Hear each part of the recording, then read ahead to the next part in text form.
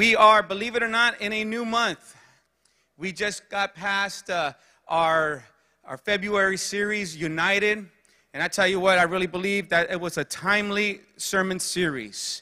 The messages that came across, they really spoke to us. They helped us as a church. They helped us as individuals. They gave us the understanding that if we're going to do anything for God, we're going to do it together. That we are united in Christ and we need one another. And I really believe that this month's sermon series is going to continue to build our faith. In fact, it's called Heroes of Faith. And this month, we're going to be studying the lives of 5 specific individuals that at a defining moment in their life, their faith was able to get them past where they were at, and their faith made an impact, not only in their lives, but their faith made an impact in the lives around them, and their faith made an impact for generations. For generations, their faith has been an example to you and I. We each have defining moments in our life when it comes to faith. Every single one of us here that is born again, that has Jesus as our Lord and Savior, we had a defining moment of faith when we heard the gospel of Jesus, when we heard that our sins could be forgiven, when we heard that Jesus can forgive us of our sins and give us salvation, eternal life. And it was at that moment where our faith, we moved by faith and we believed that word. We received Jesus as our Lord and Savior. We've never been the same since. I was looking at the Bible app. I was looking for a devotional on faith. And some titles that were coming up were things like limitless faith, audacious faith, unshakable faith, mountain-moving faith. I said, man, these are some powerful titles, but be quite honest, sometimes I just need faith to get me through the day. Sometimes I just need that faith to get me through whatever it is I'm going through at that moment. The Bible says that by faith we please God. In the book of Hebrews, chapter 11, verse 6, it says, but without faith it is impossible to please him. For he who comes to God must believe that he is, and that he is a rewarder of those who diligently seek him. Jesus, in Matthew 17:20, put your bookmark there. I was thinking about when I was looking through those devotionals, sometimes when we read devotional titles like that and when we hear people talk of faith, sometimes it can be discouraging. I don't know about you, but maybe for me, because you feel like, man, unless I'm conquering some giant or defeating, overcoming some mountain or accomplishing some great exploit, then man, maybe my faith isn't as powerful as I would want it to be. And Jesus, he says in Matthew 17:20, he says, truly I tell you, if you have faith as small as a mustard seed, you could say to this mountain, move from here to there, and it will move. He says nothing will be impossible for you. The mustard tree, it comes from the smallest of seeds, the mustard seed. But it can grow up to be over 20 feet high. And mustard trees can grow in very harsh, dry, barren conditions. It can grow in poor or sandy soil. And Jesus was saying that sometimes just all you need is that mustard seed of faith. Maybe your faith tonight isn't limitless. Maybe your faith tonight isn't audacious or unshakable or mountain moving. But the Bible says if you have the faith of a mustard seed, then it can grow. Your faith can grow. Our faith can grow tonight. And the Bible says that it can grow in some of the most harshest of situations, the most driest of climates. And no matter what your circumstance or situation you might find yourself in tonight, your faith can grow in the middle of that circumstance and situation. Abraham, he was a man of faith. He's known as the father of many nations, a father of faith. He was called the friend of God. But at one point in Abraham's life, he too started out with that small mustard seed of faith. I've entitled this message this evening, Abraham, Don't Jump the Gun. Don't jump the gun. Book of Hebrews, chapter 11, verse 8 through 10. It says, by faith, Abraham obeyed when he was called to go out to the place which he would receive as an inheritance. And he went out, not knowing where he was going. By faith, he dwelt in the land of promise, as in a foreign country, dwelling in tents with Isaac and Jacob, the heirs with him of that same promise. Verse 10, it says, for he waited for the city which has foundations, whose builder and maker is God. And I think in this regard, we can relate to Abraham because we're waiting for a city whose maker and builder is God. I want to just encourage you tonight. We turn on the news, we see what's going on, we see uncertainty, we see just things happening, and it can leave us uneasy and it can leave us unsettled. We have to remember that this is in our home. While we're here, we're to be witnesses, we're to be testimonies, ambassadors of Jesus Christ. But ultimately, this earth will pass away, and we get to be in eternity with our Almighty God, Almighty King, our Creator. Jesus said, when you're hearing of these wars and rumors of wars, he said this, he said, see that you are not troubled. So tonight we take rest and comfort in the Word of God. We take rest and comfort in that God is with us. He'll never leave us nor forsake us. That's a promise that we have tonight as children of God, as born-again Christians. Abraham, he was from an area in Mesopotamia known as Ur, or Ur of the Chaldeans, or land of the Chaldeans. It was a fertile land. It was a land that thrived in agriculture and commerce, and it was a prosperous land by all accounts, and it was safe to say that Abraham was well off, or at least had that potential to be well off. And it was here at this point that Abraham, he has a life-changing encounter with God. He meets the Most High God, and I tell you what, when you have an encounter with God, your life is changed. When God comes down and he speaks to you and he ministers to you and he gets a hold of your heart, man, there's things that begin to change in your life. And Abraham, he has this encounter with God. God sets him out on a journey, and sets him out on a journey of faith. But it all started with Abraham with a call and with a promise. The call and the promise of God. God had given Abraham a call. And he'd given him a promise. And at this time, Abraham, he was married with his wife, Sarah. And the Bible says that in marriage, that the two shall be one. And here God has given Abraham a call, and he's given Abraham a promise. He's saying that he was going to bless his seed and that he was going to multiply him and make him a father of many nations. But it also involved his wife, Sarah. Because Abraham wasn't going to be able to do this by himself. The call of God that came upon Abraham was also coming upon his wife. And wives, if I could just share with you tonight that don't undervalue or don't underestimate your key and your impact and your influence in the success of your husband's walk with God. The husbands, don't dismiss what your wife has to say when she is being prompted by the Holy Spirit, when she's discerning, when she's saying, let's pray on this, let's wait on this, or maybe, you know what, be careful. God's given our wives to us as a helper, as a helpmate. It's a blessing. Got on, husbands. You knew when to clap on that one. Man. Hebrews chapter 12, verses 1 through 3. It says, now the Lord said to Abram. Abram was Abraham's name prior to the changing of his name. He says, now the Lord said to Abram, get out of your country, from your family, and from your father's house, to a land that I will show you. I will make you a great nation, and I will bless you and make your name great. And you shall be a blessing. I will bless those who bless you, and I will curse him who curses you. And in you all the families of the earth shall be blessed. What an awesome statement that God is saying to Abraham. He's saying, from you, people are going to be blessed.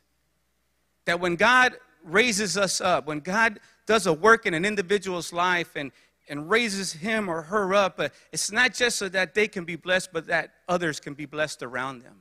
So that others could be benefited from what God has done in their life. I look around and I see different testimonies. Some I know, some I don't know. But you know what's a blessing is I see what God has done in individuals' lives.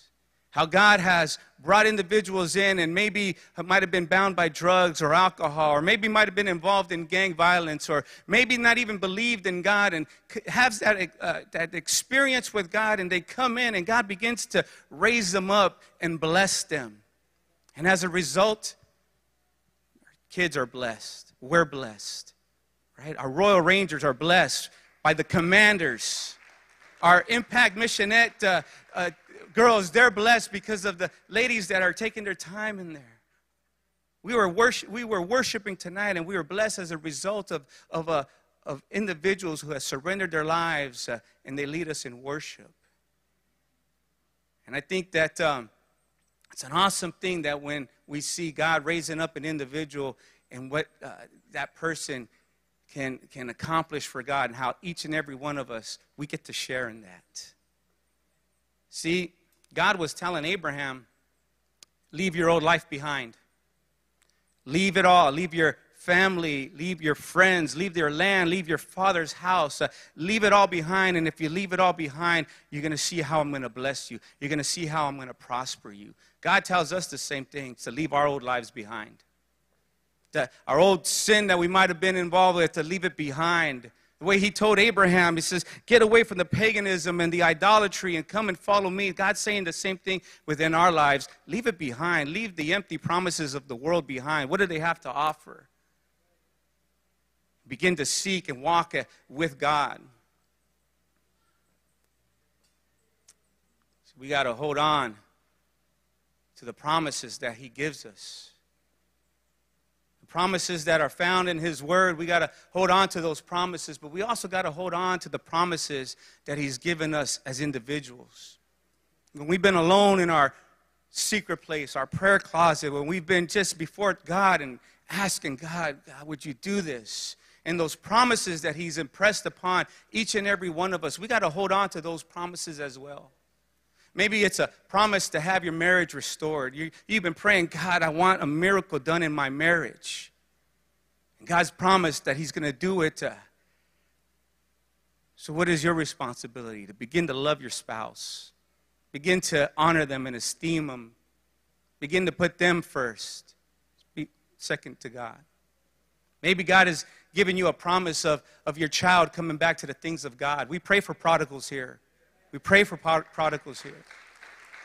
Maybe God says, I'm going to do a work in your son or in your daughter's life, and your responsibility is to be like the Father, preparing, so that when God brings them in and God restores them, you're there waiting for them.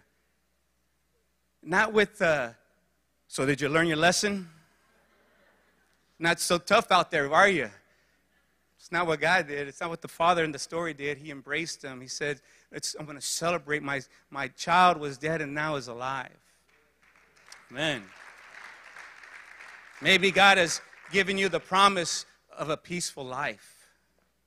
And tonight, if you're in this place and you don't know Jesus, and it seems like peace is always eluding you.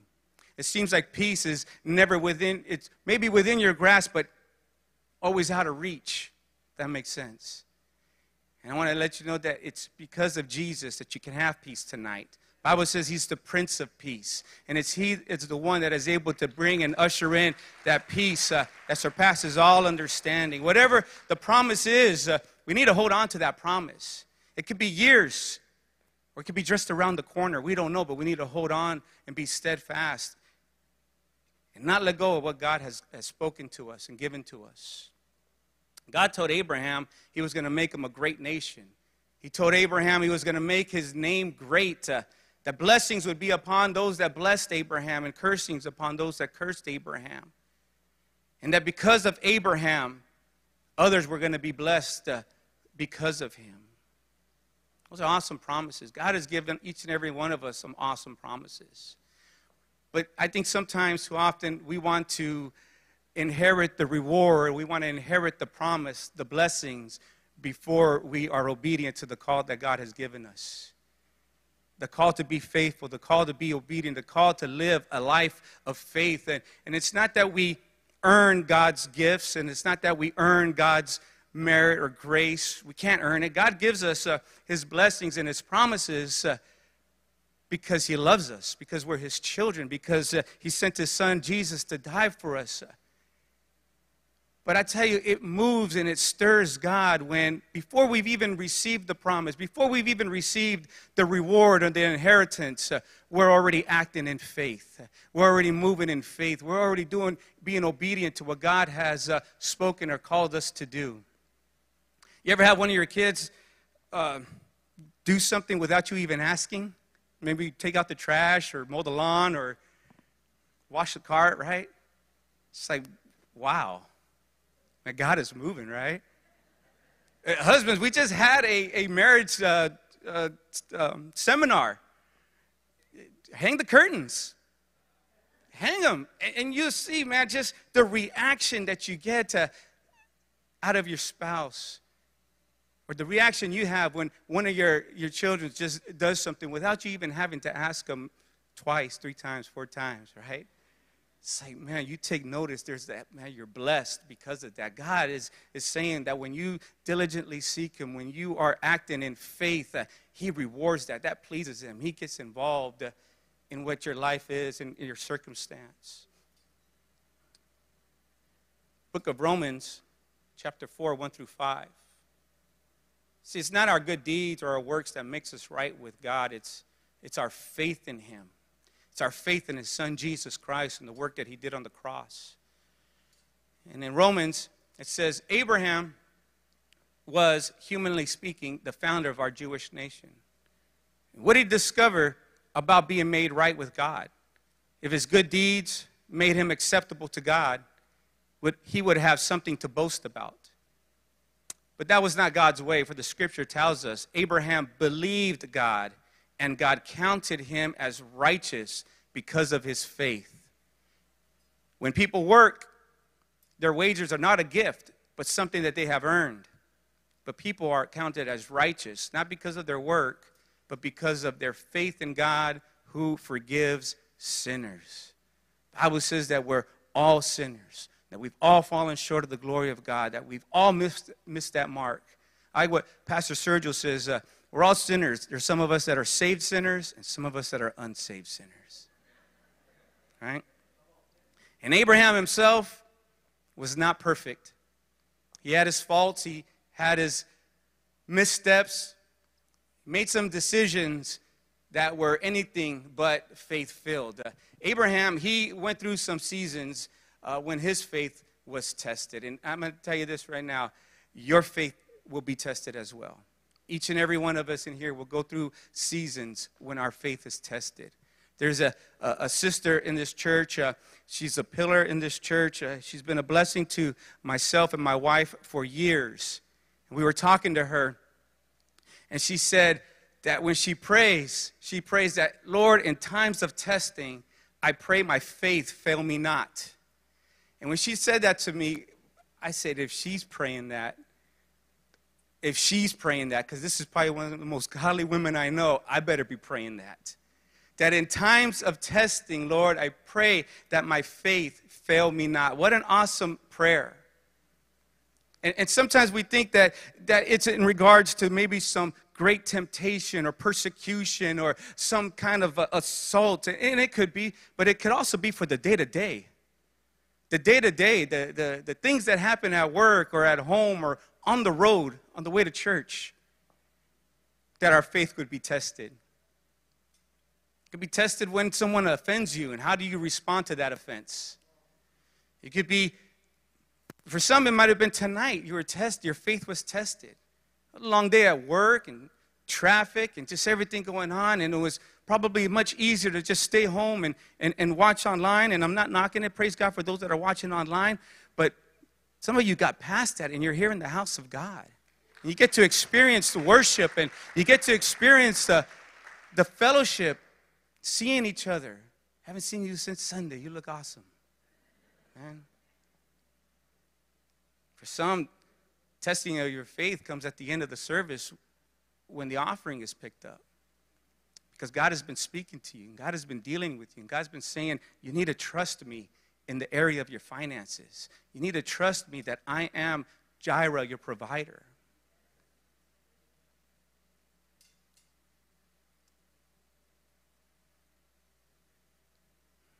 See, we're tested when we know that God has given us a promise. We're tested when we know God has spoken to us. We know that God is faithful to his word, and what he has spoken to us. We know that God is going to do it. But the problem is we feel barren, like Sarah. The problem is we don't see anything happening. We don't see anything taking place, and we're saying, Lord, you've promised me this, and I don't see nothing taking place. In fact, things are going the opposite of what I've been praying for. And your faith is tempted. Do you hold on to what God has given you, or do you jump the gun? Do you get ahead of God? Do you get outside of the will of God? Do you say, you know what, it's not going to happen, I'm giving up on it? This is where we got to hold on and know we know what God has spoken to us. It's where it's so important that we stay focused on God, and that we stay connected to the vine. We stay connected to the Word of God, and that we also stay connected amongst like-minded believers. That we stay connected with one another, because we build one another. We encourage one another. We strengthen each other's faith. There's certain people that once I get around them, man, just to hear them talk about God, and hear them talk about what God is doing, or hear them talk about things like faith and whatever, I just leave excited. And I leave I go back home, I'm thinking, I got to pray, man. Because they are full of the Holy Spirit, and they're believing God for the impossible. I want that. It rubs off on me. That's why we need one another as believers. Amen. The Bible says that we walk by faith and not by sight. There's a Christian blogger who said, so walking by faith and not by sight means that we live today according to God's promises, even though we cannot see them, and not according to the temporary, arbitrary things that our eyes often focus on earth. Things can be distracting. This world can be distracting. The cares and the responsibilities that we have can be distracting, and we got to remember we align ourselves. We focus on Jesus. The Bible says he's the author and the finisher, the perfecter of our faith. See, God had told Abraham to leave his country, and that he would lead him to a land where he would show him. And what that says there is that God already had a plan. God already had a plan and a purpose and a destiny for Abraham. Even though Abraham might not have fully seen it, or might have not fully comprehended it, or might not know when it was going to come to pass, God had something prepared for Abraham. God has something prepared for each and every one of us. But it's often us that need to be prepared. See, it's in that journey, it's in that process that God is molding us and shaping us and directing us and guiding us and doing that work in our lives, so that when we are at a place where we can inherit the blessing, it will be a blessing. It will be a blessing. Because we don't want a blessing to turn into a cursing. Maybe you're praying for a job and you're saying, God, it would be a blessing if you give me a job. And God says, I have a job for you, but be faithful in the little, and I'll put you faithful in the much. Maybe he's saying, I have a job for you, and a job that's going to be a blessing to you, and it's not going to take you out of the will of God. It's not going to take you out of church. It's not going to take you out of the things of God. That is a blessing right there. Amen. Don't jump the gun. Don't jump the gun. Don't get out of God's will. In the book of Genesis, chapter 12, verses 10 through 13, He says, at that time, a severe famine struck the land of Canaan, forcing Abraham to go down to Egypt, where he lived as a foreigner. And as he was approaching the border of Egypt, Abraham said to his wife Sarai, look, you are a very beautiful woman. When the Egyptians see you, they will say, this is his wife. Let's kill him so that we can have her. So please, tell them you're my sister. And then they will spare my life and treat me well because of their interest in you. And when I read that, I did like that emoji where the guy has his hand in his face.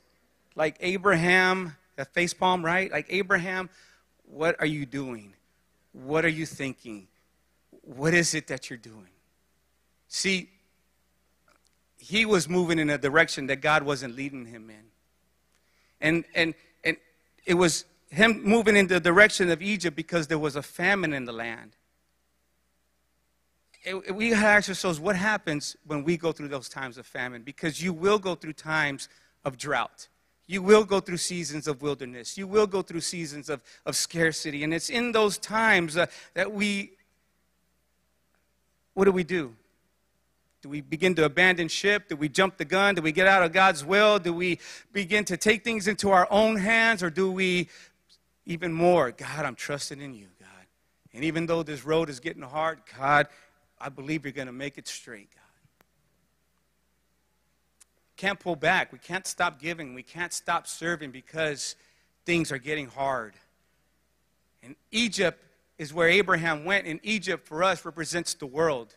It represents the former life. It represents all that God has brought us out of. And when we go through those hard times and when we go through those drought times, the last thing what we should be doing is going back to the world. We left the world. God rescued us from the world. We need to draw closer to God in those times. Persevering. What Abraham did, it was deceitful, it was unnecessary, and it was faithless. It was disrespectful to his wife, and it was unfair to the Pharaoh. If you read the story, it was exposed what Abraham had did. And so we got to remember, church, that the decisions we make, especially as, and I'm going to say fathers, okay?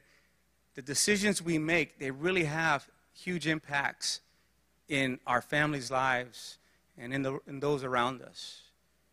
See, when the devil tempts, or when the devil tests your faith, he tests your faith with the expectation that you'll fall. He tested Peter when he denied his relationship with Jesus. When we are not feeding our spirit, when we're not reading, when we're not praying, when we're not communing with God, our flesh will test our faith. The Bible says it's the lust of the eyes, the flesh, and the pride of life, that the flesh wants to just satisfy its carnal nature. But God will also test our faith. Not to get us to fall or not to get us to sin or to mess up, but God will test our faith to show us how strong we can be in Him. God will test our faith to show us that He is there and that in Him we're strengthened. There's a thing called, in engineering, it's called the tensile test. And the tensile test, basically what it is, it's forced tension that's applied to a subject to the point where it hits its breaking point or its limit. I want to see how strong something is. And God already knows what our breaking point is. God already knows what our limit is. And God wants to say, listen, in me, you can go beyond that point. In me, you can go further than that point. In me, I can show you just what exactly you are capable of. He's testing the strength of our faith. I built this like clubhouse for my grandsons, right? And I built it on maybe like a 3-4 foot raised deck. And as I was building it, my younger brother came over, and he's a lot bigger and a lot heavier than I am, and he jumped on that deck and he began to bounce. I'm like, what are you doing? He says, I'm testing to see how strong it is. I said, well, if it'll hold a 200-pound man, I'm sure it's going to hold a 5-year-old child, right? But that's what he was doing, is he was testing to see the sturdiness, the durability of that deck that I had built. Someone said that you don't know what you're capable of until you're pushed. We can push ourselves to the limit, and we can reach that limit. But when God pushes you, and he pushes you beyond that limit, it's no longer on your own strength or on your own understanding or on your own ability. You are now operating under the supernatural anointing and unction of the Holy Spirit. And I've seen, man, how when people have just been at their breaking point, but man, all of a sudden they're moving in that realm of faith, and you could just see it's like God is just all over them, man, all over them. Whether they were sick in body or physically broken, and you could see that the recovery that takes place in their life, not in and of their own strength, but because their faith is in God, their trust is in God, and it's God who's bringing them out and past it.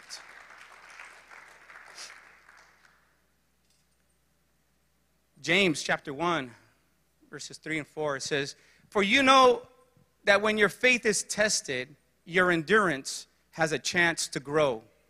So let it grow.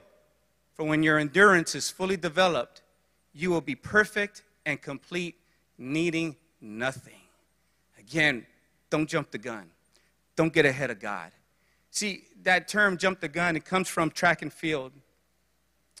In track and field, when there is a race, the announcer will call runners up to their marks, right, which is their starting line. And then he'll say, get set. And it's at that point where the runners, whether they're in blocks or whether they're at their starting line, they're set and they're ready to go. But the runner cannot run until the starting pistol is fired. If a runner jumps ahead of that starting pistol, it's a false start, and that's where the term jumping the gun comes from. They jumped the gun. They began to run before they were given that permission to run. And in Olympics, in most races, and in the Olympics, if you have a false start, if you jump the gun, that's it. You're done. You're now going to be a spectator. You're disqualified, instant disqualification. You're going to watch that race from the sidelines. And thank God we serve a God that is gracious. And thank God that we serve a God that is a God of second chances and third and fourth and fifth chances for some of us. But how much grief and struggle could we be spared if we just wait on God? If we just move when God says move, if we just say, in your timing, God, this will come to pass. And until that comes to pass, I'm content to be faithful where I'm at, God. How much could we be spared if we just would just learn to just hold on and wait on God there? We got to wait on God. So I wind this down. Abraham, he was 75 years old when he was given that call and that promise. 25 years he had been walking with God and holding on to that promise, and the promise that he was given to him and his wife Sarah, and yet they saw nothing. It was still barren. They hadn't seen the promise come to pass. Their faith was being tested. And they jumped the gun. They jumped the gun. Sarah came up with the great idea for Abraham to have relations with her servant Hagar. And Abraham went, and as a result of that union, Ishmael was born.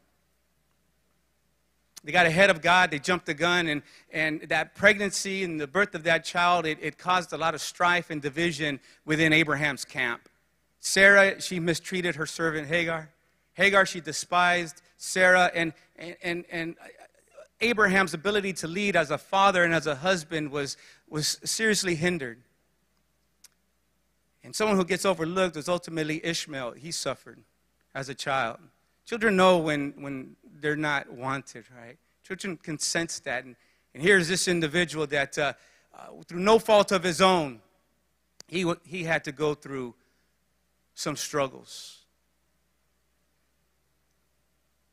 Even though Ishmael was conceived out of God's will, and even though the promise was to come through Isaac, God still had a plan and a purpose for Ishmael. See, I believe that there are no accidents when it comes to God. And maybe you might have been told that, you know what, you were an accident, you weren't planned. Well, maybe your parents didn't plan you, but God knew. God knew you before you were even in that womb, and he had a purpose, and he had a plan, and he had a destiny for each and every one of us here tonight.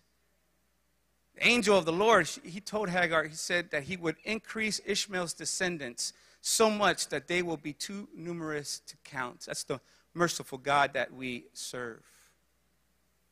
See, waiting on God, it means just that. You wait on God.